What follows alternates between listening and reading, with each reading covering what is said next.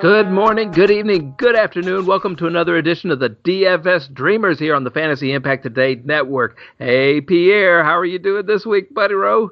Doing well, Wes. Doing well. How are you, sir? I am doing great. You can follow Pierre over on Twitter at Peewee. What is it? Peewee31. PWE31. See, I usually write these things down. PWE31, and I failed to write it down this week. I don't know why I didn't write it down. Well, I do. I've been working more than I usually have, so I didn't have time to write it down. But I have other notes, and we're going to talk about these games, not only the DraftKings slate, but I want to kind of single out some of these games in particular that have got high point totals and low point totals, just so we can talk about it, maybe sound a little bit differently. Don't forget to follow me on Twitter, Wes Easley, at Lofinit on Twitter, and the show also, the Fantasy Impact Today Network, at FI Today with a little underscore on Twitter. That way you can see all the things. We did pretty good on our fit picks. We've been doing really good as a group, as a network on those fit picks, haven't we, Pierre? Yeah, we've done really well. It's really tight when you look at the records, and I think I got a little closer with some of my island picks this past week. I know I had the 49ers, which was an island pick, and so that got me a little closer. And there was one more. I think you even had an island pick, didn't you? Didn't you have the Falcons on an island? I don't know. I have no idea. I can't remember. I did. I had the Falcons. You're right. You're absolutely right. How about those apples, huh? Yeah, you're the only one. So those island picks worked out for both of us for sure. Yeah, but and there were some surprises, of course, in there. But yeah, I did have the Falcons. Really, coaching changes seem to have a spark to the teams, don't they? They do, and you got to think that these players, they're run down, they're kind of fed up, and so that new life, the attention kind of turns to them. Once the coach is gone, the attention turns to the players, and they really got to step up. And so far, they have when a coaching change has happened this season. Yeah, that can make, and I always say this, and you've heard me say it a couple times this year since you and I have been talking, that the NFL, of course, it's a copycat league. And so once you see somebody do it, then you're going to do it too. And another so there could be more coaching changes really soon. Not Adam Gase, of course. Adam Gase has got dirt on the owners there in New York. I don't understand it. He has some type of blackmail for sure. I never want to see someone out of a job, but I'm shocked that he still has his.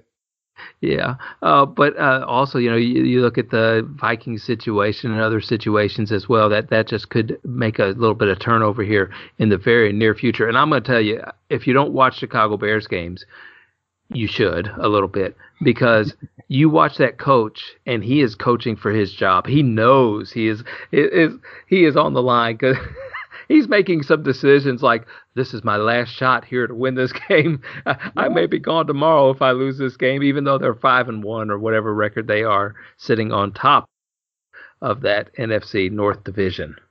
They are. They're on top. I won't tell my wife that. She's a Packers fan. I believe they're a half game behind at 4-1. But yeah, Matt Nagy's, he's putting it together. Foles has definitely helped. They're not blowing anyone out, but they're winning games, and that's all that matters in the win-loss record. And then Chuck Pagano, always close to my heart with the leukemia battle that he faced here in Indianapolis. Glad to see him being successful as the defensive coordinator. And I think that's one reason why Nagy is coaching for his job, which is good that he is. He's not waiting until tomorrow anymore, because Pagano is sitting right there, and he knows Pagano's sitting right there. Absolutely. But hey, we got a lot of different games to talk about, and there's a couple that I want to just point out to the listeners to maybe stay away from or to go after, I guess, vigorously, eagerly, however you want to put that. One game that has got the lowest point total, I believe, of all the games, at 46 points. It's the San Francisco versus the New England Patriot game. And I wanted to just pick your brain on this one, Pierre, to see if you're going to play anybody in this game. Yeah, not really. I don't expect to play anyone. The one play that I think you could make's going to be in the 49er backfield. Raheem Mostert went on the IR again with a high ankle injury, so it's going to once again turn the backups there, which is Jerick McKinnon, who played really well in the absence of Mostert before, and then they also called up Hastings. He looked pretty good. I want to say he only had like 9 carries, 37 yards, but he had some bursts. He was swifty, and so at his price tag and what he's going to come in at this week, I think he could definitely be in play. But other than that, it's probably going to be the two defenses. I expect Belichick to know Garoppolo a little bit from his time in New England. So I like to see that matchup with the defenses here. I can see that, and like you said about what's his name, Hasty. Yeah, Jermichael Hasty. He was running like his hair was on fire last week. You know. He was. I mean, got caught up for the practice squad. That was his opportunity. And again, 9 for 37. 4 yards of carry coming off. It's pretty good. Pretty good moment. Big stage. He's going to get more carries. McKinnon's not really an airy down back. They didn't really use him as such when he was in Minnesota either. Again, he's recovering from an injury this year himself. He's looked good, but I expect Hasty to get an opportunity, so he's going to have a chance to take advantage. And that's what they usually do anyway with running backs. They have them on the practice squad, or they bring them up to play on the special teams. Yep, and then all of a sudden they're back there as running back and just lighting the world up on fire. He seems to be falling into that pattern just fine, just fine. We got 4 games, only 3 games though on this big slate that we usually look at on DraftKings that have 54 point or plus 54 point totals on it. All right, so it's Detroit, Atlanta, it's Green Bay and Houston, and it's Seattle and Arizona. Let's first break down that Detroit-Atlanta game. A lot of people are playing a lot of Detroit names. I'm hearing being thrown around out there. I'm a little bit nervous about that because Atlanta came out a little more fired up, and I'm just going to be honest with you. When I see Matt Stafford having pressure on him, he doesn't seem to do really well, and that's what I'm a little bit hesitant on playing any Detroit Lions this week. Yeah, the Falcons defense definitely looked better last week. Granted, it was Kirk Cousins, and he still kind of got there late in the game with some bigger passes to Justin Jefferson, but it's definitely something to watch, something to monitor. I've always respected, actually, the Atlanta against the run. They're really good against the run game, and what that does is it really opens it up for the quarterbacks to be successful because of that secondary, and we just saw that last week. Alexander Madison, broke a lot of hearts in the fantasy world with his performance against that Falcons defense. So we could see the same where they shut down DeAndre Swift, who kind of had his breakout game last week, and it's really on Stafford's shoulders to do it through the air. He does have, Galladay back. He's got Amendola. He's got Marvin Jones Jr., Hawkinson. So he has weapons. If he can stay upright, it's definitely a game you could target. But as you stated, new coach, new motivation. So that Falcons D is definitely one to monitor that we may not be able to pick on for too much longer. Yeah, and I like Todd Gurley in this game as well. Detroit really hasn't been able to stop a lot of people, and of course, I think we can always, as we stack them up, we can always look at those Atlanta wide receivers. Another one is that Green Bay-Houston game. We saw a lot of points scored last week in Houston, and I think a lot of points could be scored with the Green Bay Packers this week as a get-right game. They got embarrassed on national television last week, and that's just not going to sit well with Aaron Rodgers. It's not, and both these teams really came off a tough losses. Green Bay was up 10-0 in that game, and Rodgers kind of did his touchdown celebration that got caught back, and from there, that whole game flipped the script. Texans lost a heartbreaker in overtime with Derrick Henry running up and down the field. So this is probably one of my favorite games. It's not my favorite game on the slate. High over-under. When you start getting to this time of year, you got to look out for the weather. A lot of that can change. We saw that with the Chiefs and Bills here last night in the Monday night doubleheader with the rain and the cold. So that's something you got to monitor, and that's not going to be an issue really in any of these high over-under games because the Texans play indoors, the Falcons play indoors. Then when we get to the Arizona, they have that as well. So perfect weather when it comes to these high over-under games, which is really what you want to target around this time of year. That's a great point because I did notice in that Cincinnati-Cleveland game that it has forecasted for some rain to be in that area during that time. So that's always something to look at a little bit closer. And then let's just touch base on this Seattle-Arizona game before we start breaking down all the different tiers of how this game script may go a little bit, with Seattle and Arizona having that high point total as well. The Seattle Seahawks coming off of a bye week, so they've been able to prepare. And really, Arizona, This might, I know it's a rivalry game. It's a interdivisional game and all that. So the point total might be down a little bit, but man, they might have a little too much confidence after beating up on the Cowboys the way they did last night. This might be a letdown game for Arizona, and Seattle can really come out with a whooping stick. Yeah, it got pretty ugly for the Cowboys, and Arizona looked pretty good at it. Kyler Murray I was pretty wrong on him coming into the year. I didn't expect as big a season as he's having, but he's looking great. And the one thing about these divisional matchups is that usually that first game, you can go ahead and target those. It's normally the second game where they watch the tape, they make adjustments. And that second game's usually a little more lower scoring than the first game. But I expect this one to actually perhaps hold up to the standards of the shootout. The Seattle Seahawks, their defense has not been the defense of old. I'm not sure if it's because they don't have the 12th man there in Seattle, but their secondary is getting torched week in and week out. Hopkins, even though the Cardinals had a really, really big game against the Cowboys, Hopkins didn't do much. So I expect a bounce back from him. And obviously the bye week probably did well for Russ and his weapons. So I really like this game also. It's really going to come down to, I think, the three we just mentioned when it comes to Seattle, Arizona, Detroit, Atlanta, Green Bay, and Houston. If you can really narrow in on which one of these games you're going to like, that's probably what I'd go. Just stack one of them up and hope it's the one that goes off for you. Okay, Pierre. Well, before we get into all these things, how did the DFS Dreamers do last week?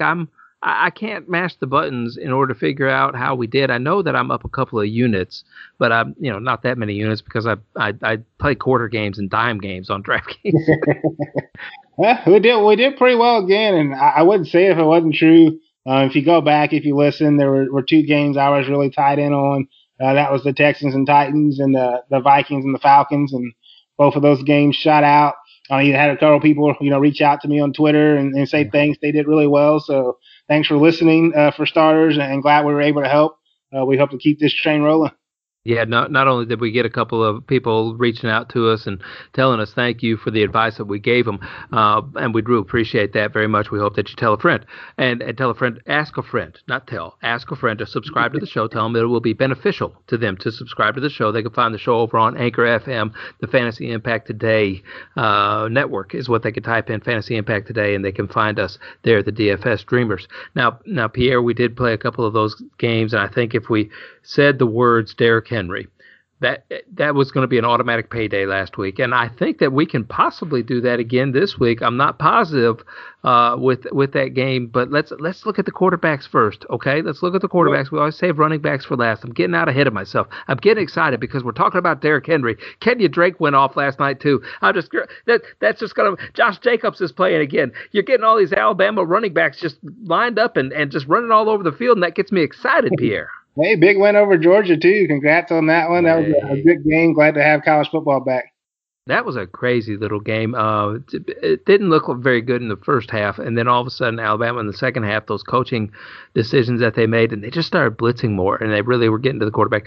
Don't see, you're getting me started again, Alabama. And speaking of that, we okay, now I'm taking a right turn now, okay? I'm taking a right turn. You just got me chasing it. Tua Tagovailoa has been named the starter for the Miami Dolphins.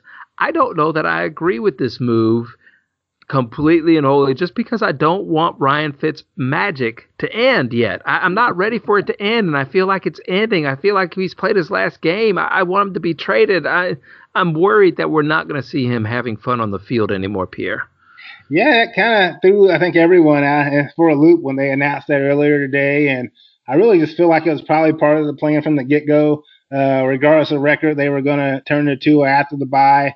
I'm not sure it's the right decision right now. Fitzpatrick looks really good. They're 3-3 at 500, and they're playing good football. They beat the 49ers. Obviously, everyone's beating the Jets, but you think they want to keep it rolling. But I understand he's the franchise.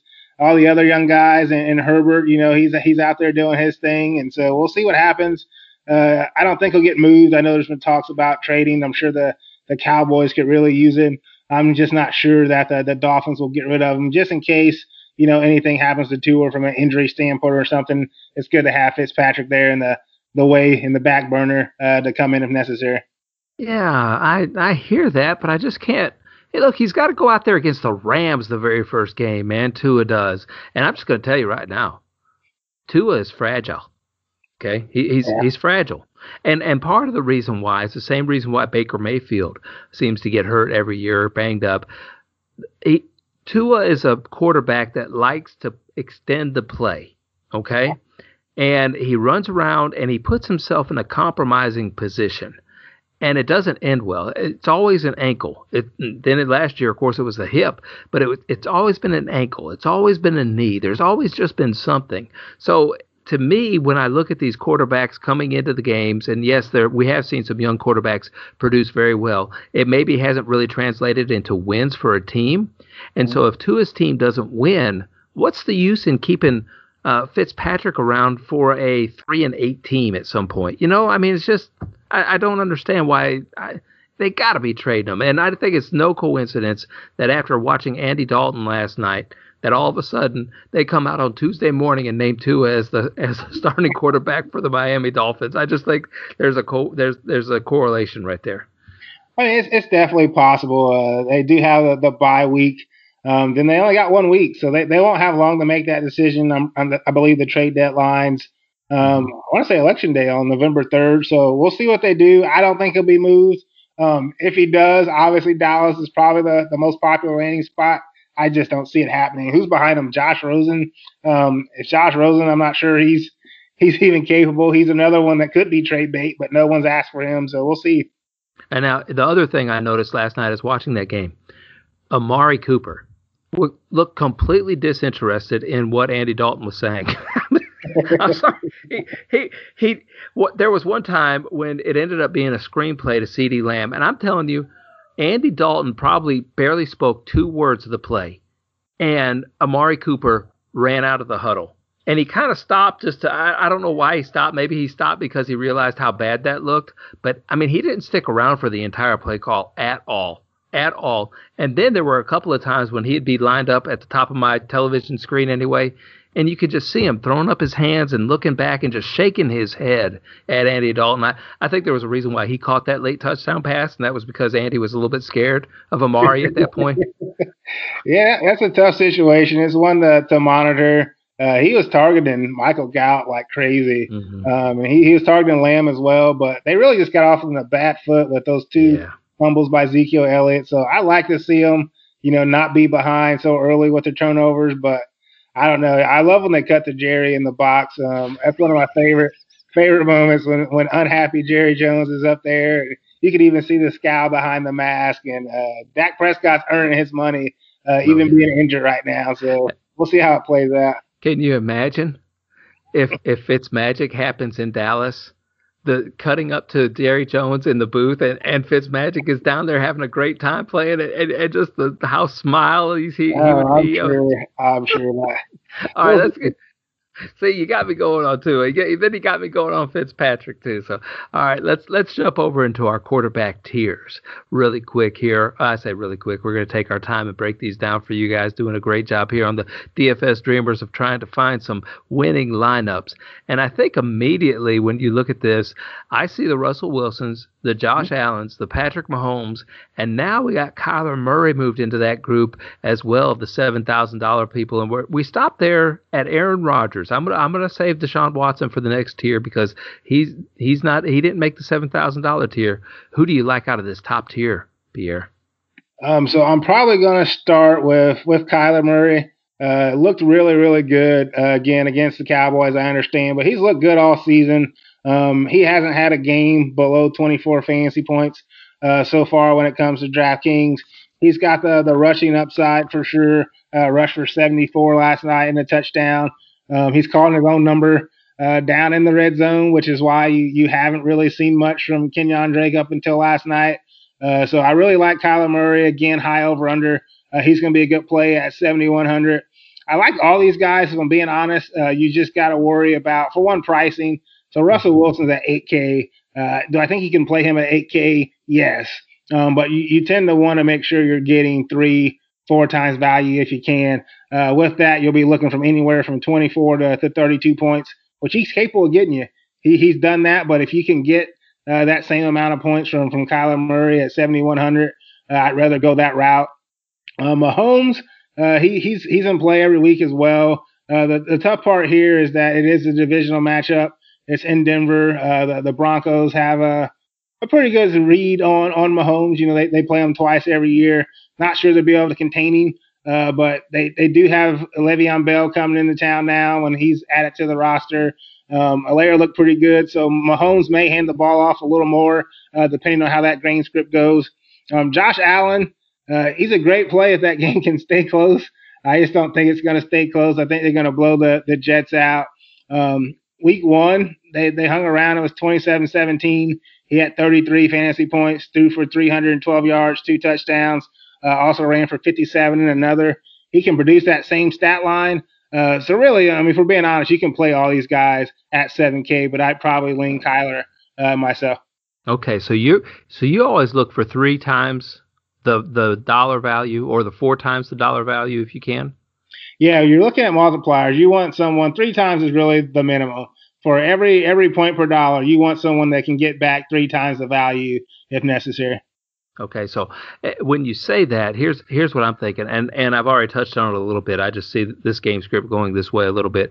I think Seattle, they want this win. They want this win. They need to get on top. They need to stay on top. And I know they're undefeated already, but this is little brother Arizona. I think they want to make a statement. This is not your time, not yet. Seattle, we have not been washed up yet. There's not a bunch of old guys running around here, Arizona. So I think that coming off of a bye week, they're ready to prove a point to Arizona. I'm kind of fading Kyler Murray out of all this bunch just a little bit. And I really like Aaron Rodgers. We saw what Tannehill did to the Houston defense last week. So I really like Aaron Rodgers whenever you talk about multipliers like that. I think that he might be able to produce that this next coming week. All right, Deshaun Watson. Starts off our next tier, like I said a little bit earlier, at 6,800, and I'm just gonna take that all the way down to Andy Dalton. He was at 6,000, who seems to be a ridiculous price against the Washington football team, who has really done pretty well defensively this year. Yeah, I love Watson to start off at 6,800. The main reason is he has to do a lot for this team. When you look at some of those other quarterbacks, Russ has Chris Carson. You got Mahomes with the offensive weapons. I said that they got. Rodgers has Aaron Jones, who's also in a great matchup this week. Whereas David Johnson really hasn't done much. He's been serviceable, but Deshaun Watson is basically the Houston Texans, and he's starting to show it here. Last 3 weeks, 23 points, 29, 35. He's airing it out. He's got over 300 yards 3 straight weeks, multiple touchdowns. He can also run the ball. So I really like him in a high over-under. And one thing, again, that people really don't realize is even if you feel like a team's going to be the favorite, like you were just talking about Seattle and Arizona, if Seattle's up out front, then Kyler's going to have to throw the ball. And just as you saw with Kirk Cousins last week, you can get back some of those fantasy points with those teams that kind of air it out and maybe get some cheap scores and mop-up duty. But I do like Deshaun Watson. I like Matt Ryan right below him at 6,700. Again, new coach, big game against Minnesota, who does struggle a bit. I expect Detroit to be a little better through the air. But Julio looked healthy. Calvin Ridley looked healthy. Playing under a new coach, I like Matt Ryan, 6,700. I like Roethlisberger and Stafford as well, 66, 65. I know I'm saying I like a lot of quarterbacks, but with these high over-unders, there's a lot of options this week, and it's really going to come down to your roster construction, trying to stay balanced and really get the best bang for your buck when it comes to value. I'm probably not going to play Herbert. We already talked on San Francisco and New England earlier. Don't like Cam Newton this week. Probably going to jump down to Breeze. I think he's playable at 6,100. Should get Michael Thomas back this week, barring him punching another defender from the Saints out. So we'll see if that takes the place. But that's in the Superdome. Kamara, Thomas. The Panthers defense hasn't been terrible, but Breeze he started to come out a little bit that last game. Cracked the 300-yard mark. Only had 1 touchdown, but Michael Thomas is a different dynamic brought to that offense if he's back and healthy. Yeah, and I do agree with you that Michael Thomas thing, and they're going to want to showcase that off a little bit in Carolina this week, just because it's Teddy Bridgewater, So that's the quarterback who was backing up Breeze last year, did a pretty good job, but they're just going to have to come out and make a statement again. New Orleans they don't want to lose this game at all. I think that they can do this coming off a bye week as well, if I'm not mistaken, right? Well, New Orleans on a bye? Weren't they? Yes, they did not play last week. They haven't played since week 5 against the Chargers. Okay, so they maybe been able to knock a little rust off. That may not be good for Drew Brees. He may need to keep that shoulder a little oiled up. All right, Gardner Minshew, who has not been that impressive, still putting up fantasy numbers, but I don't think he's having those explosive games like we're used to seeing. Maybe DJ Shark's injury has a little bit to do with that, but I think he starts us off here at 5,900, and I think we could take that all the way down for the rest of these quarterbacks here, Pierre. Yes, I've never been a big Minshew fan. Looking at his stats, his game logs, he's good. I mean, he's gotten 20 plus every week except week 3 against the Dolphins, so he's definitely capable. Shark was healthy. He usually wants Shark out there if you're going to play Minshew. Again, I probably won't play him, and it's nothing against him. It's just not one of those players that I personally play, and I could actually see Jacksonville at the end of the year kind of fighting out for the Jets for that Trevor Lawrence sweepstakes there. In this price range, I like Joe Burrow. It's supposed to be a little cold, potentially rainy there in Cincinnati, but 50-point over-under. They played already earlier this year in week 2, and he threw for 316 yards and 3 touchdowns on the road against this same Browns team. Again, this is a divisional matchup, so it's their second time facing each other. So it could be a little more low scoring, but Joe Mixon is questionable with his foot. So we got to monitor that situation to see if he even plays. If he's out, you got to feel like they're going to lean on Burrow a little bit more because Giovanni Bernard's not really an airy down type of back. 5,500 is a good price tag there. Kyle Allen, it pains me to even bring him up, but 5,200 against the Cowboys. Their defenses look terrible against everyone. They got Van Der Esch back. It didn't matter. I think you can probably play Kyle Allen at 5,200 against the Cowboys this week. I hate it. It hurts, but it's definitely possible. You got to build a couple of lineups around that because he does have a couple of weapons there. Logan Thomas seems to have come to life a little bit, and maybe there's a little connection going on there, but also with McLaurin. Mm-hmm. And he's dumping it off to McKissick, so he's got those completions racking up left and right now, and that 5,200 price tag against any Dallas Cowboy defense, that is very playable in my book. For sure, and he only got to get you, 15 to 18 to get that 3 times value, and what that's going to do is it's going to open up salary for you to kind of pay up at running back, receiver. So it's definitely in the game plan for you to jam in Kyle Allen at 5,200 given his price tag. Okay, I know we talked about this game being just a blowout on Buffalo's side, but Joe Flacco is only 4,800. And if they got to throw the ball a million times, and we saw last week Demarcus Robinson, I think that's his name, for the Kansas City Chiefs, get open a couple of times, have 5-6 catches, whatever it was, and we know that Crowder loves to play in the slot, and those two guys already have a little bit of a hookup in Adam Gase's system. Could we see a Joe Flacco resurgent game right here? No, okay. No, I can't. I can't do Joe Flacco. I just can't. No, that's all I got. No. Okay. All right. I had to ask. Is Case Keenum a little bit playable if he ends up being Baker Mayfield's backup? He's only 4,100. If Baker Mayfield ends up sitting this one out, should we take a look at Case Keenum in that Cleveland offense? Yes. So Case is definitely more of a play if he does play than Flacco for sure. 4,100 is a really good price, and you look at his weapons with Odell, with Landry, and then Hooper's kind of having a resurgence. They got David Njoku back. So, yeah, watch that Baker Mayfield news. If you can get Keenum 4,100, he could open up a lot of things for you to do. And, again, that 3 times salary for him is only 12. 12 from a quarterback should be pretty easily to do when you look at the weapons that he has at his disposal. Yeah, you stumble into the end zone once and throw one into the end zone once, and you've already made those 12 points. Yep. So let's look at wide receivers. Let's jump over to wide receivers. Hopkins starts us off at 8,200 this week, and that's the biggest dog on the board. Amari Cooper, who had that connection, he's at 6,900, so I'm going to stop that tier right there, Pee Wee. And, Michael Thomas is coming in at 7,600 on his first game back. Yeah, I want to play them all except Cooper. If I could play them all except Cooper, I would. Obviously, that can't happen. DeAndre Hopkins is the most expensive. He's probably the toughest one to fit in, even though he's had, a couple big games. He's got a 32-pointer in week 1, 26 and 28 Those are both at the 3 times multipliers. But if he doesn't get you that, then you're really suffering for his price tag. So I'd be careful with him at 8,200. The two main ones in this range I would focus on are going to be the Devontae Adams with the Packers at 7,900 against the Texans. First game back against Tampa, he got 10 targets right off the bat. He only had 6 for 61, but you got to feel that they'll have a better outcome, a better game script against the Texans here. And then when I say the other one, it's actually two. That's going to be Calvin Ridley and Julio Jones.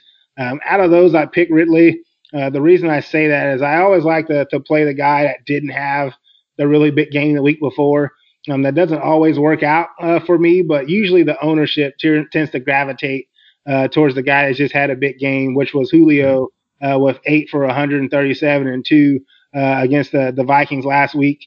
So I feel like this could be a Ridley week, and I really like him at 7,300 if I'm going to stack that game.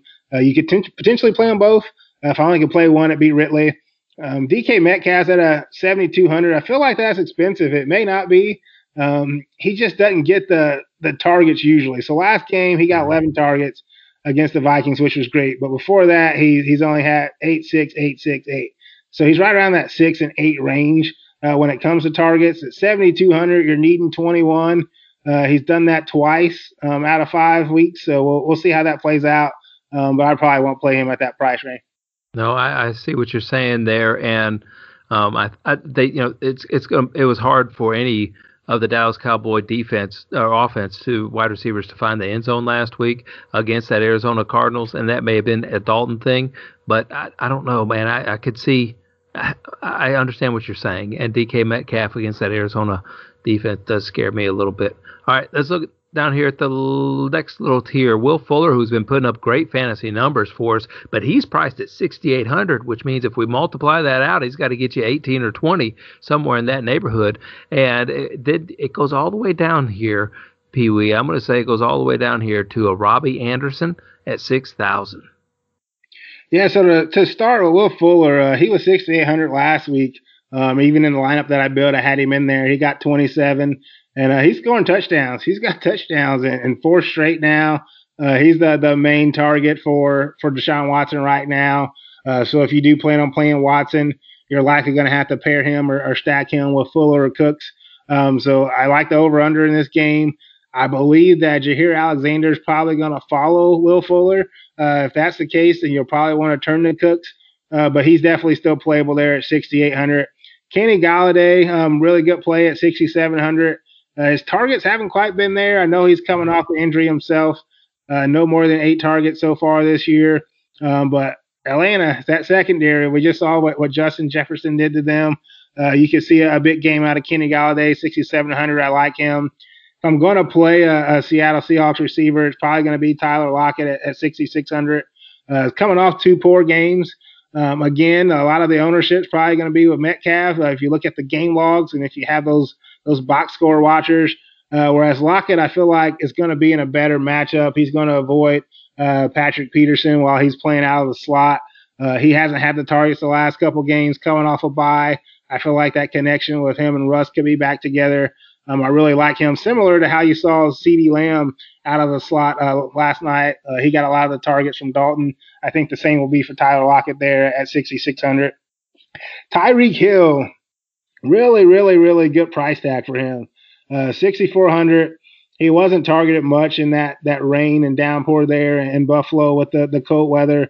I expect that to be a little better in Denver. I know it could get cold there. I think the temperature could drop. So, again, you want to watch the weather there in Denver. But if it's decent, he's definitely in play at only 6,400. If it's cold, you may steer away from him because he's more the deep threat. A.J. Brown looked really good. He was the part of the Tennessee stack I did at the end of the podcast last week. 2 touchdowns, had a 5 for 56 against the Texans. The Steelers was giving up points through the air. They didn't last week, but the week before that, you had Travis Fulgham with the Eagles have a big game. So you could see Tannehill and A.J. Brown connecting. Watch the Q tag on Keenan Allen. He's getting a lot of the targets from Herbert, but he got injured in that last game against New Orleans, so I checked to see kind of his status before the game. He may be avoidable given he's coming off the injury, and that's probably the only ones I'm playing. I'm not going to really play Odell with the the Baker question mark or Robbie Anderson this week, having to face Marshawn Lattimore there in New Orleans.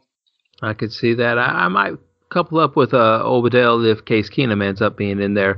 If Baker Mayfield's in that lineup, I don't know that I want to have anything to do with those Cleveland Browns. They just had a tough time moving the ball last week and making first downs, which didn't give them a lot of snaps last week at all. So I'm kind of shying away from that if Baker's under center. You talked about Kenny Galladay for a minute, and I noticed that they use him a little bit differently this year. He was really reminded me of Michael Gallup, where he's just kind of running down the field and you chuck it up to him and he's going to out-athleticize everybody.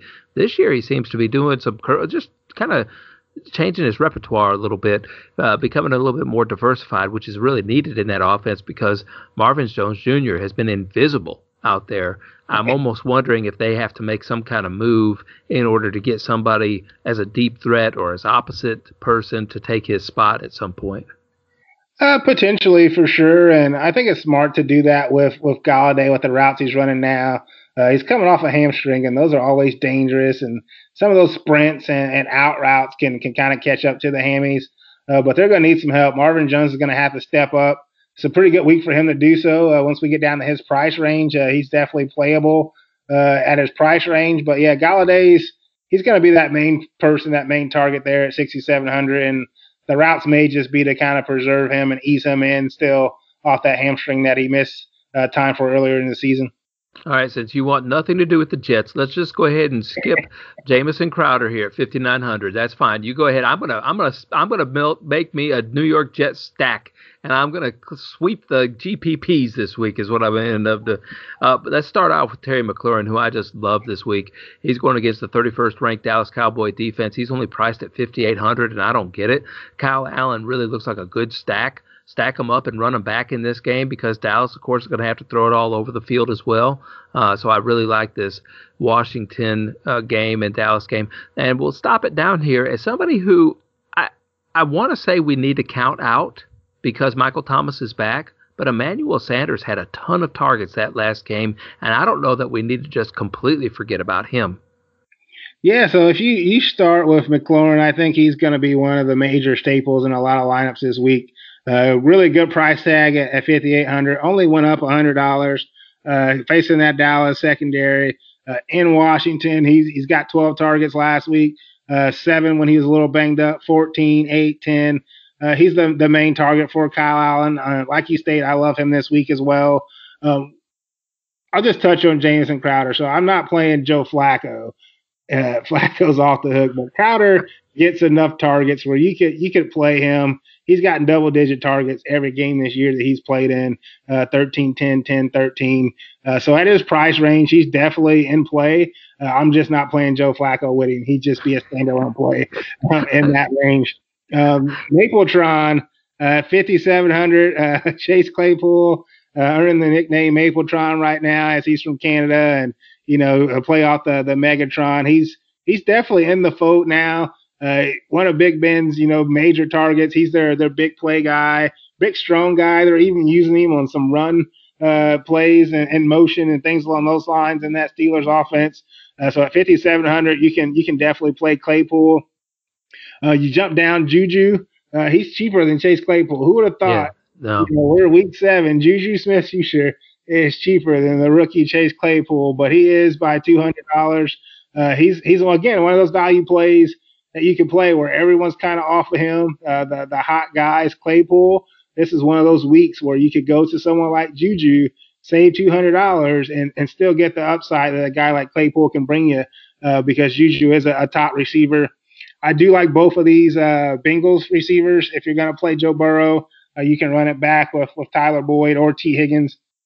You can even toss in A.J. Green. They were playing the Colts last week, who, my hometown team. A.J. Green looked pretty good finally for the first time all year. So Burrow now has 3 guys he can throw to. I really like him actually this week, as I stated earlier, in his price range, and you can play Boyd, Higgins, and A.J. Green when we get down to him earlier. You mentioned Emmanuel Sanders. That's always a situation that I feel like you have to watch and monitor. You said Michael Thomas is coming back, which is for sure. He was a target monster, and you really just don't know how that offense is going to change up once he's in the fold. So I'd probably avoid Emmanuel Sanders this week just until you can see kind of what his role is going to be in that offense with Michael Thomas back. Brandon Cooks, I mentioned him earlier. I expect Jaheir Alexander to kind of shadow Will Fuller when it comes to that Texans offensive game. So Brandon Cooks could be open. He played well outside, which shocked me a little bit last week, but he is going to be back home, back in the dome. I like him at 5,200 there as well. You mentioned the Juju Smith-Schuster and the Claypool thing going on. It is going to be Juju's week one of these weeks. I don't know which week it's going to be, but it's going to be Juju's week one of these weeks. But he has put up some really low numbers. But I think that if you're going to stack him up with the Pittsburgh Steelers, you got to put Juju in one of those lineups instead of Claypool or instead of Washington, just to make sure you have a piece of that whenever it does end up happening. You tell me all the time you want to get out in front of something. You don't want to get behind it. Absolutely, for sure. And another guy in this same offense that you might be able to get out in front of is Deontay Johnson. I know he's missed time. He first had the concussion, then he had the back issues. Right now he's still questionable, but he's all the way down at 4,200 right now. I watched the practice, so see if he gets in limited full practices leading up to Sunday. But if he's a full go at 4,200, he's definitely someone to have on your radar, as he was Roethlisberger's favorite target earlier in the season before those injuries. We don't talk a lot about redraft leagues here or anything, but John Brown is droppable. Okay, I just dropped the mic whenever I said that. John Brown is droppable. I can't believe how bad of a season he's having. He'll probably have a resurgence this week, but just because I said that. But I can't trust him at all. So let's skip over John Brown and then go on to Jerry Jeudy. Jerry Jeudy's at 5,100, and man, there's a couple people that I love in this. This little tier is a nice one. You got Jarvis Landry down here at 4,600. There's several 4,600s, but I'll tell you who I like. Pierre, you ready for this one? I'm ready. Christian Kirk at 4,900. You're going to have a piece of that pie up there in Arizona and Seattle offense, and Christian Kirk has come alive. They've got him really involved. They finally found somebody else to complement Hopkins, and Hopkins was just way overpriced this week. I say that, it's just he can't return that value, and I really like Christian Kirk at 4,800. Oh, I agree. I like Christian Kirk a lot.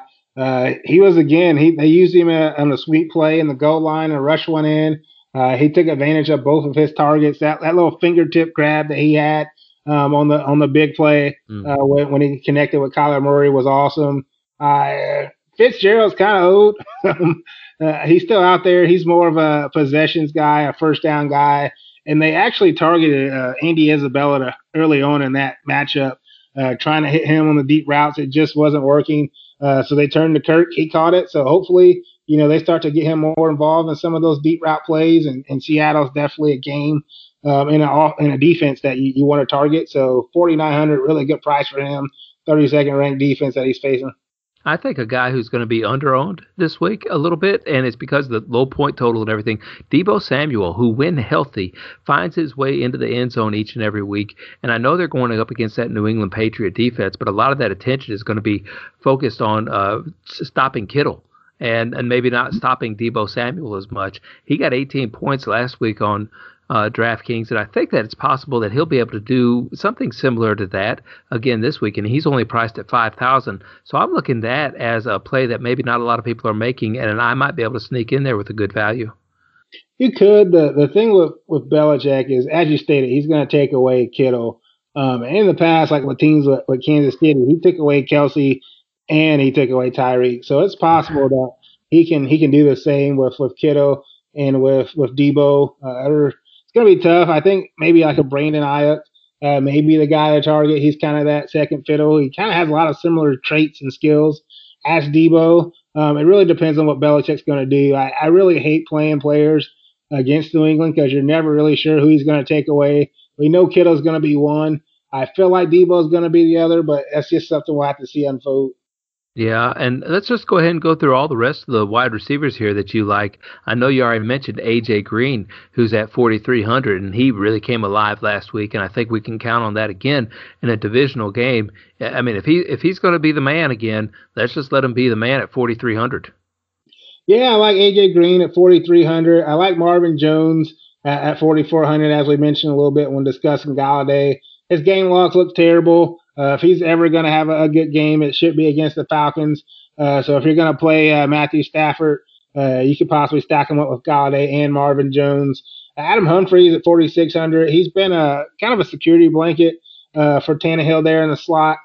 He was out a couple weeks with the bye due to the COVID stuff that he had going on, but bounced back big against the Texans last week, 6 for 64 and a touchdown. He's getting 6 or 7 targets each week, which is pretty good for 4,600 price tag range.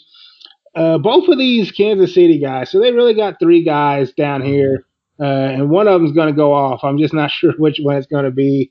McCole Hardman's at 4,500. Goose egg, goose egg against Buffalo. So he could be the one that is due for a bounce back spot, given that he only got 1 target, no points.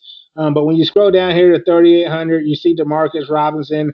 He was more the beneficiary there in the rain, as you stated earlier. 5 catches for 69 on 6 targets.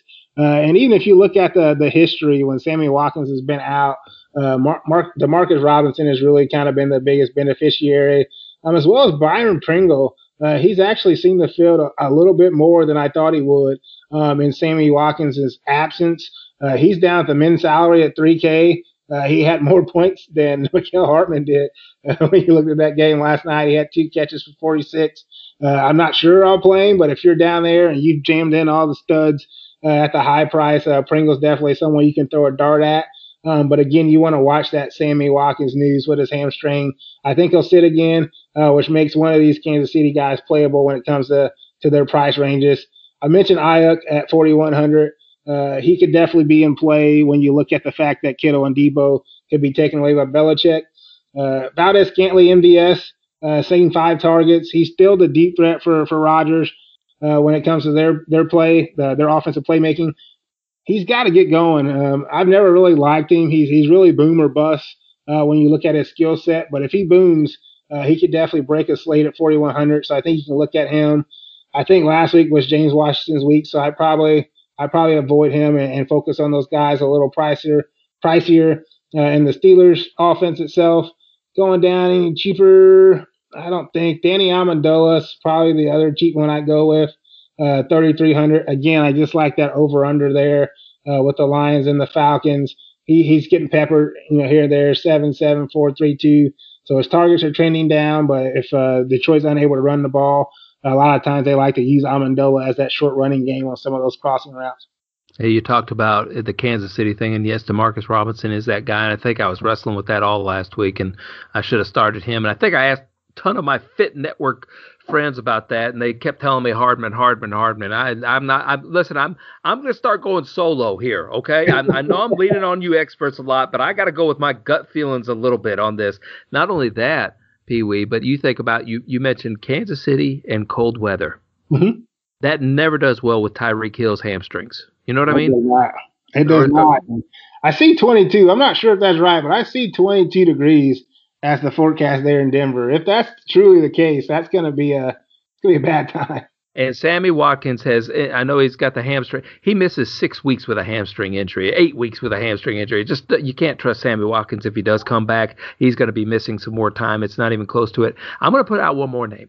Gabriel Davis. I mentioned what's his name that needs to be totally dropped, John Brown earlier. Mm-hmm. Yeah, Gabriel Davis only had 1 target last week against Kansas City, but that was that weird game, that rain game. That the week before that, he had 9 targets for 58 yards, didn't find the end zone, but had 10 DraftKings points. He's 3,600, and he's one of those guys who can possibly catch that long touchdown, especially going against the Jets. I know they're not going to have to throw the ball a lot, but they might take a couple of shots deep, and he's one of those people that can go up there and grab it. Oh, come on! I'm going with my gut. No, you're not. Don't trust me. Then trust your gut, because I think part of that was with the John Brown injury coming off his knee. I think that's why he kind of had that bigger game. But he's looked good in the action that he's gotten. I'm just not sure I can do it. They do got John Brown. I know you're off of him, but earlier in the year when he was healthy, he had some pretty decent games. They got Beasley, and Diggs is the main guy they're throwing to. But if you do want to dart, you can risk it when it comes to that. You're not going to talk me out of it. Pierre, don't stop. You're not going to talk me out of it. I'm looking how to spell his name. I've spelled it Gabriel Davis. I've underlined it twice, put little exclamation points like I like, and I've circled his name. You're not talking me out of it. I am putting him in a lineup or 10 Okay, for this week. Oh, I may 10. spend, yeah, 10 dime lineups for $1. 10 dime lineups for $1, and I'm slapping Gabriel Davis on every single one of them. All right? Do what you need to do. I'm just trying to be the voice of reason.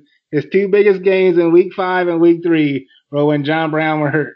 Yeah, John Brown's hurt my feelings enough that I'm going opposite of him. So thank you to every league that I'm in that I've dropped John Brown on, and he's hurt my feelings. Now he's going to go off like I said because I'm going to slap Gabriel Davis. You're welcome, Fantasy Impact Today community. You're welcome. You saw what happened when we did that to Kenyon Drake. He broke free for 169, 2 touchdowns.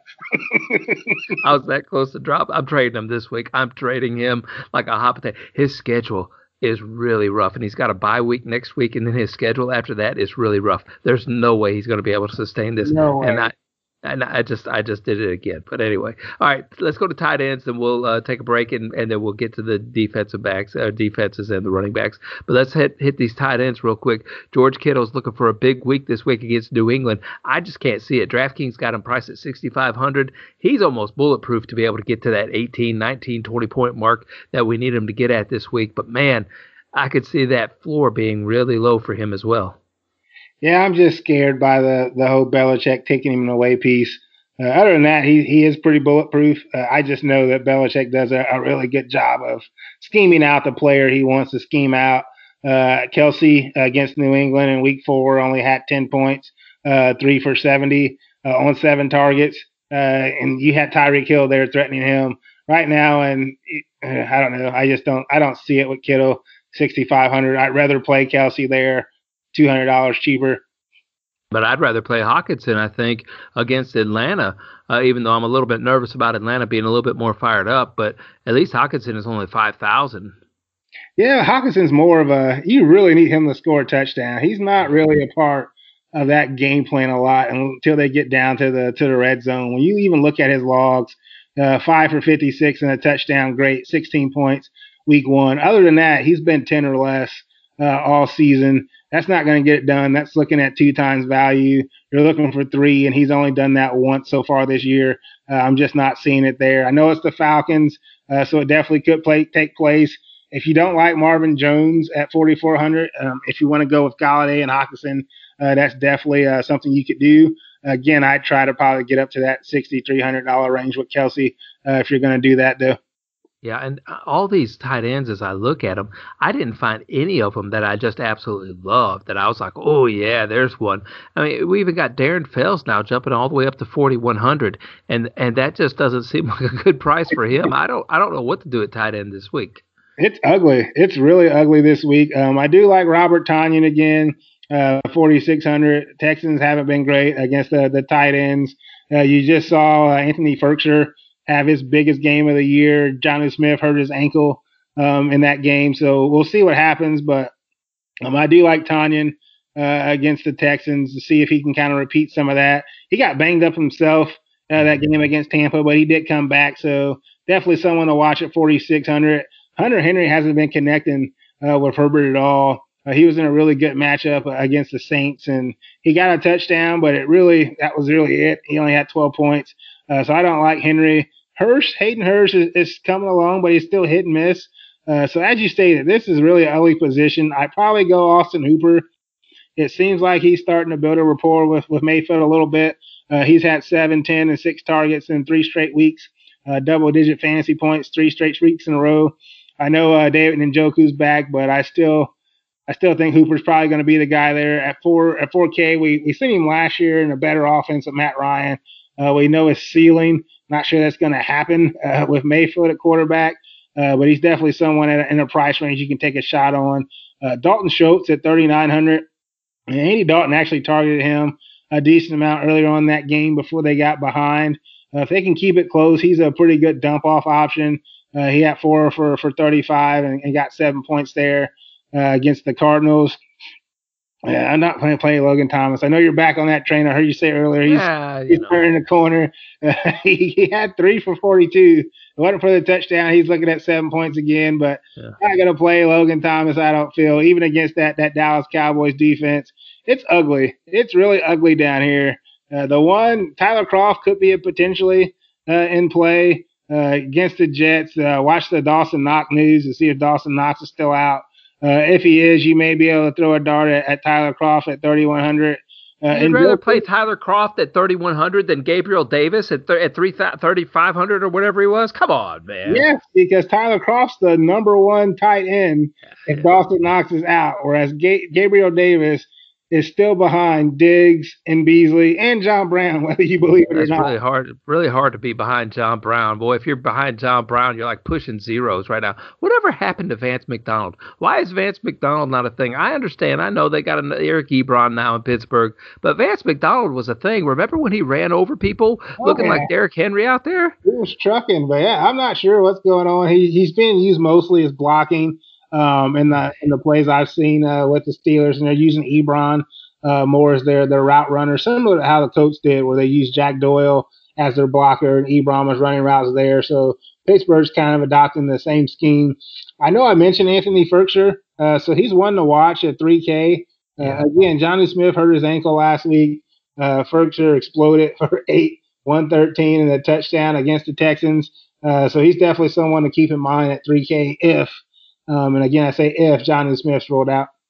Yeah, that's definitely a good play, and they like him a little bit no matter what. I doubt if he'll be able to pay it off if Jonnu Smith is playing, but if he's not playing, he's definitely an option even against that Pittsburgh defense this week. All right, let me remind everybody they are listening to the DFS Dreamers here on the Fantasy Impact Today Network. You are listening, of course, to the expert in Pee-wee, Pierre, at Pee-wee31 on Twitter, and myself, who's not an expert, but I'm sitting down learning on Pierre's knee is what I'm doing, and I'm building lineups with Gabriel Davis and Vance McDonald. Right now, I'm writing that down, and that's just going to be my flyers. How about that? I want to build a dime flyer lineup, and you can check in with me on Twitter, at Lofinit on Twitter, and don't forget to follow the show as well, at FI Today with a little underscore. Head over to Anchor FM, find your favorite show, find whatever platform you like to listen to the shows on, and then subscribe to the show. Not only that, but tell your friends. As you said earlier in the podcast, Pierre, that we've been getting a lot of comments on Twitter about helping people build lineups and stuff like that. So make sure you follow us. Make sure you send us some start-sit questions or even some who we're going to play on DraftKings questions on Sunday. We'll be able to help you out a little bit. Absolutely. If folks are still around after your Gabriel Davis and Vance McDonald outs. Hopefully everybody knows that I'm a tongue-in-cheek whenever I say these things. I hope people know these things, that and I may do this just for fun. I may do it just for fun because it's really looking appealing right now. I don't know why. It's getting late, Pierre. It's getting late. That's why. But not only that, but tag us with one of your friends. If you got a friend or something like that, you can tag us in the same thing with your friend. Get them involved. I love having conversation on Twitter about these DraftKings options, and mostly because Pierre's always right and I am wrong. All right, look at these defense. You got to love the Bills at 4,700. You think that they're going to be able to pay off this week, though? That is a big price for a defense. That's a lot for a defense, and if they do what they did week one against the Jets, no, they can't. They only got 8 points week one. You really need them to score a defensive touchdown at this price range. But they're also safe because it is Joe Flacco. So they're safe at that range, but it's going to be hard to pay off that price range at 4,700 for sure. Yeah, I can see that. I lucked up. I say I lucked up. It was strategic by me. I got the Arizona Cardinals, and I ended up in my home league that I'm in.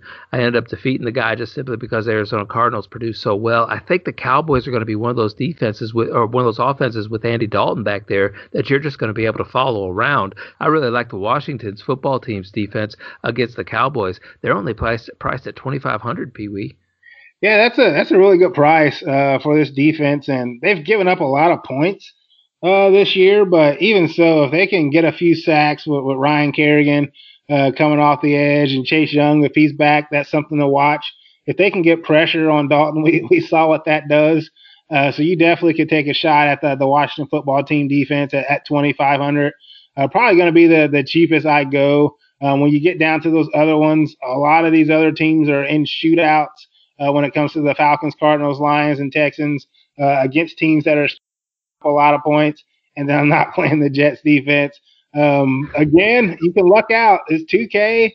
If they can, strip sack Josh Allen, run it back in, you can pay it off for sure. They got 7 points week one against this same Buffalo Bills team, and that gets you the the 3 times salary you need, and that price tag is going to free up a lot. They just seem to be in shambles. It's so tough. I think they quit on Gase, and I don't know. It's just hard to play anything from the Jets outside of Crowder. Yeah, I'm building. I've already been writing it down. I've been writing it down while you've been talking. I've been listening to you as well. But I got a Flacco, Crowder, Gabriel Davis, Vance McDonald lineup going on right now. I'm stacking it up and I'm running it back with I don't know, hefty trash can bags or something. I don't. But I really like those guys that you were talking about as well. And I don't. The Browns' defense has been a really good defense. They're at 2,800, so I really do like them against Cincinnati. I know Cincinnati, especially if they don't have Mixon back there, are going to have to throw it around a lot. So that's always an opportunity for a defense to be able to score a touchdown if Burrow's throwing the ball around a lot in the rainy weather. Exactly, as well as with sacks. So sacks score points as well, and Myles Garrett's definitely been kind of wrecking the league himself. So the Browns at 2,800 could definitely, be in play. I'm probably going to go up and pay up a little bit when it comes to defense. I know it's the Titans that they're playing, but the Steelers' defense they're really, really good. I know Devin Bush got hurt, so that's something to monitor. One of their, young, star, talented linebackers. He's injured, so he's probably, I'm not sure if he's out for a season. I have to look into that, but I want to say he got hurt pretty badly, so that's going to be a tough one. But at 3,500, they still got that Steel Curtains really back. They haven't scored less than 7 points all year. They've had 18 and 13, so a couple double-digit games.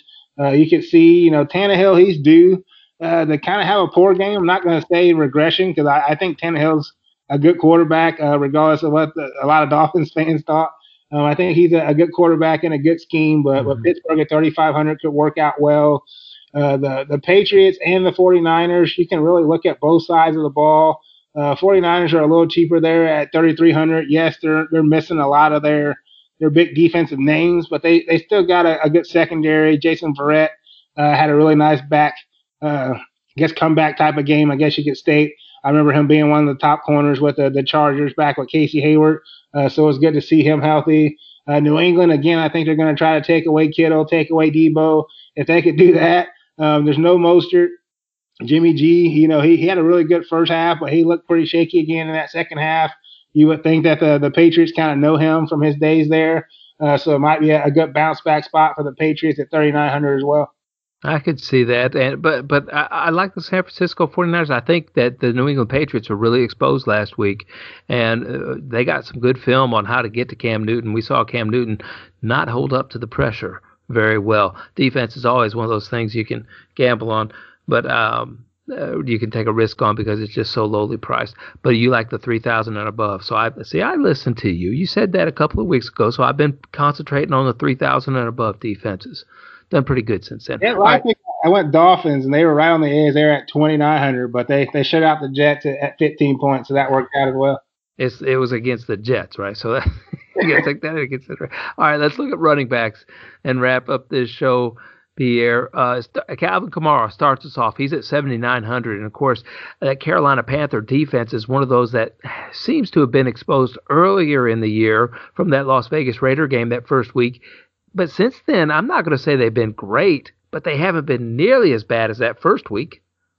Yeah, I'm playing Alvin Kamara. Okay. He's one of the first people I put in my lineup, so especially on DraftKings, 7,900, because he does have both, not just the rushing upside against this Carolina defense, but he's catching a lot of balls out of the backfield as well. He's had more than 8+ targets in all games but one, which was against Detroit. So I really like his price range. And Carolina's getting a little better. I know they kind of stifled David Montgomery a little bit, who I was on last week, but Montgomery was still in the Millionaire Maker winner, I believe. He got 11 or 13 points. And the Panthers, again, they're on the road. So you got to feel the Saints are coming off a bye. Sean Payton's going to know what to exploit. So I really like Alvin Kamara at 7,900. I wonder. I'm curious what Sean Payton's going to do with Michael Thomas back there in the wide receiver position this week, healthy and everything. Is that going to take away from Kamara's targets? Is Kamara then going to become the running back a little bit more because we saw Latavius Murray? We saw him being kind of the running back, the guy between the tackles, and letting Kamara do things on the edge. And I wonder if that's going to switch now a little bit more, giving Kamara his touches, but letting him touch the ball not as a receiver as much, but more as a running back. I'm curious as to how that's going to play out this week. So I'm personally staying away from Kamara. I see those touches going down a little bit more for him. He'll still find the end zone plenty of times, but man, he had to find it a lot to pay off that 7,900. So let's jump over to Ezekiel Elliott, who still is priced way up there at 7,800. He hasn't paid off really all that much that many times this year, I don't think, Pierre. No, he really hasn't, and those 2 fumbles were just brutal last night. And you got to feel like the defenses are going to start loading the box. They don't have to worry about Dak anymore, and we saw what Dalton's doing. So I expect him to see a lot more 8-man boxes, and he's going to have a hard time getting going, I feel, at least in this Cowboys defense, until Mike McCarthy can show that he can call some plays, or his offensive coordinator can call some plays. I believe it's Kellen Moore, that he can actually call some plays to loosen things up. But I don't think that's going to happen. If you even look at the media today, a lot of Cowboys came out anonymously and stated that their coaching staff has no idea what they're doing, which isn't really the vote of confidence you want from your team. So I'd probably avoid Zeke for the time being until you can kind of see how that whole offense unfolds. I wish DraftKings would allow us to accumulate Derrick Henry's points by the mile. Okay? that he would still give us a lot of points on DraftKings. He's our next one. Let's just start this tier off here at Derrick Henry at 7,500. I don't know that he's really that playable against Pittsburgh with that price, but at the same time, I don't want to count Derrick Henry out at all. But let's go over all the way to, I guess, let's go to Chris Carson, because after that, there's some drama. Yeah, with Derrick Henry, it's tough because he can break 1 or 2 runs like he did the last week, where he broke for 94 yards, and that about pays off his salary as well. He is going up against the Steelers, which kind of helps me stay off of him a bit. Again, I like that steel curtain defense, so I probably will avoid Derrick Henry. Love Aaron Jones this week at 7,200. He really, I don't know, he's tough because even with LaFleur there, he's been trying to mix in a lot of Jamal Williams, which I don't get. I feel like the Packers are a better offense when Aaron Jones is on the field. I feel like they'll definitely get him more involved. We just saw what Derrick Henry did to this Texans defense, so I expect Aaron Jones to really bounce back, get involved in both the running game and the passing game at 7,200. Him and Kamara are probably going to be a couple of my core players this week. I like James Conner. You look at Pittsburgh, they're not throwing the ball a ton. And that's the tough part with their receivers. So when it comes to Roethlisberger, for one, Roethlisberger's spreading it out.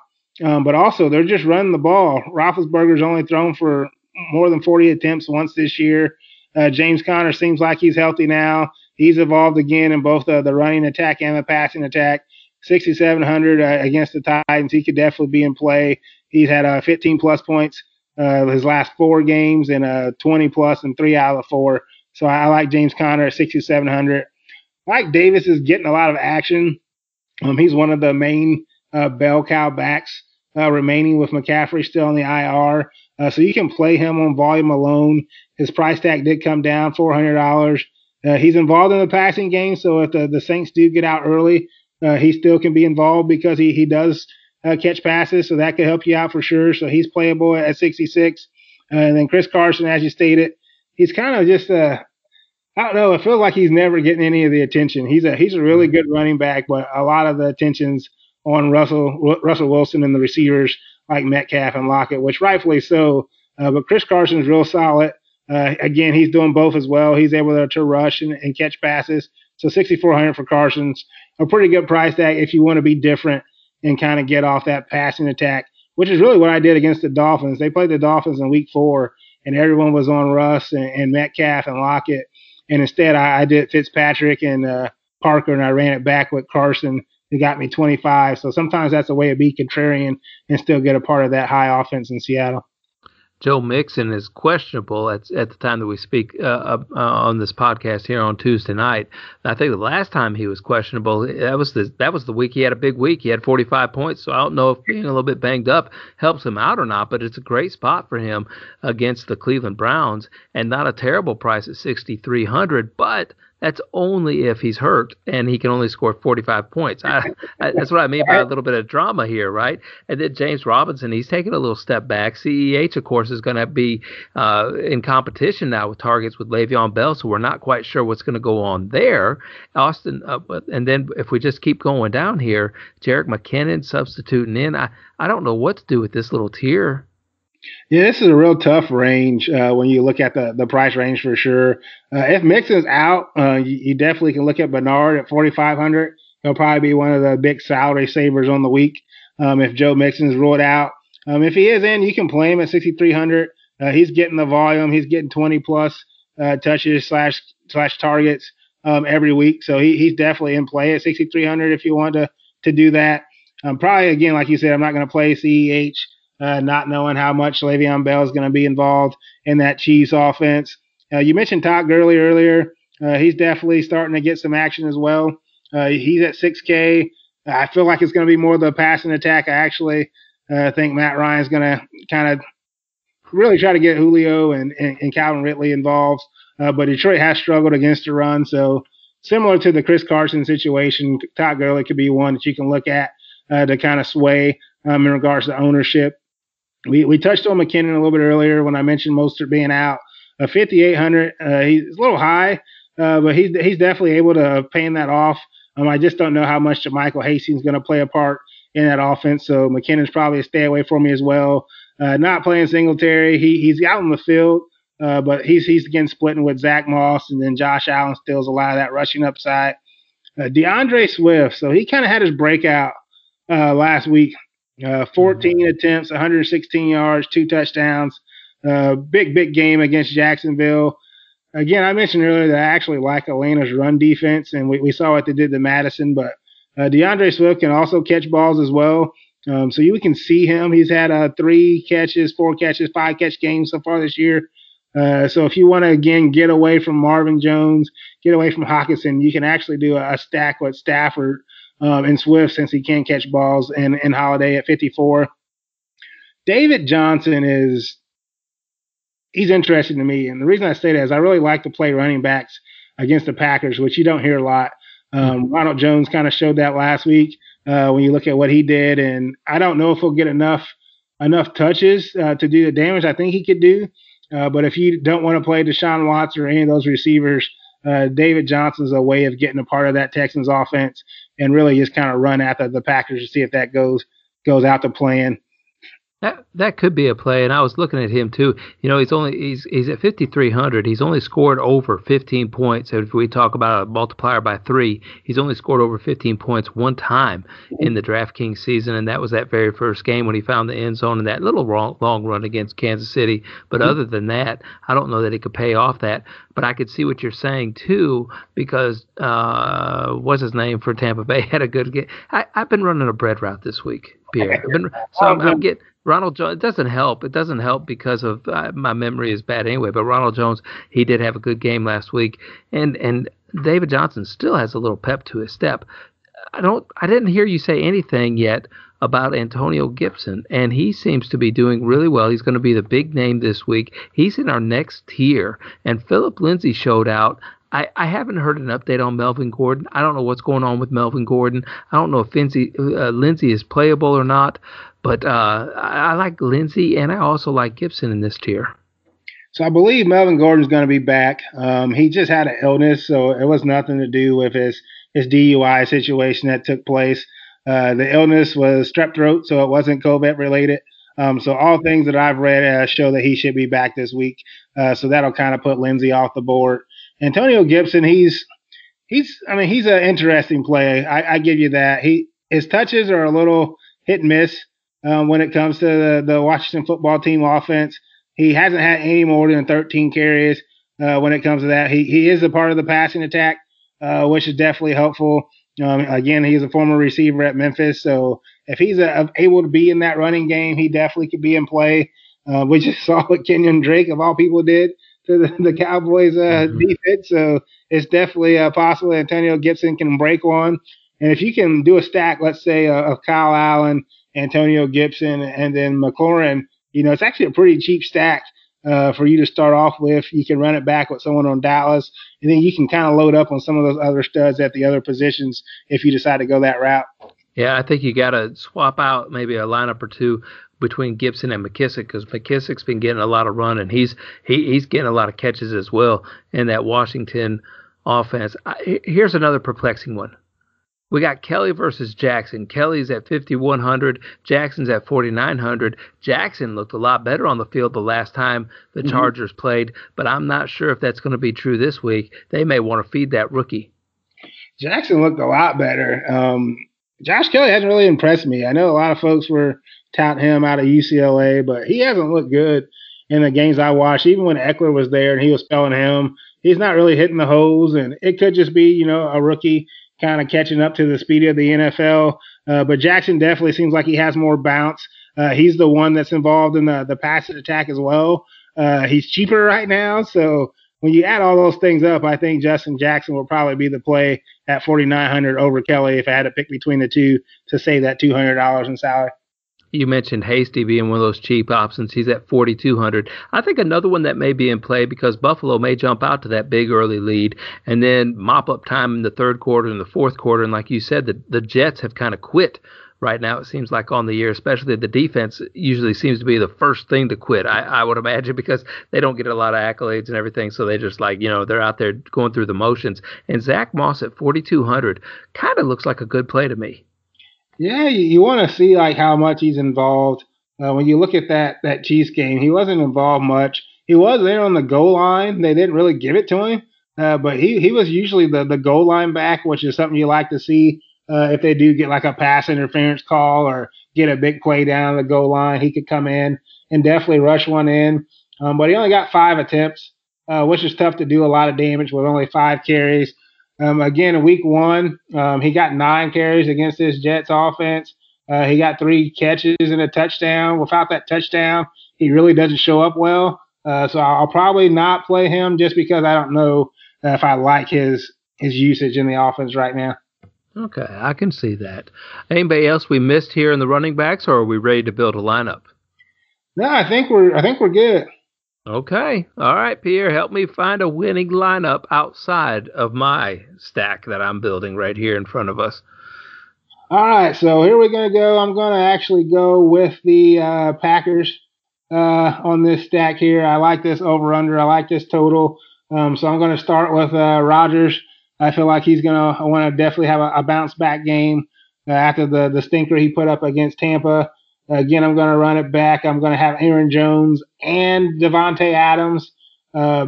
Big prices on those guys, but I feel like they're the main 3 cogs in this Packers offense.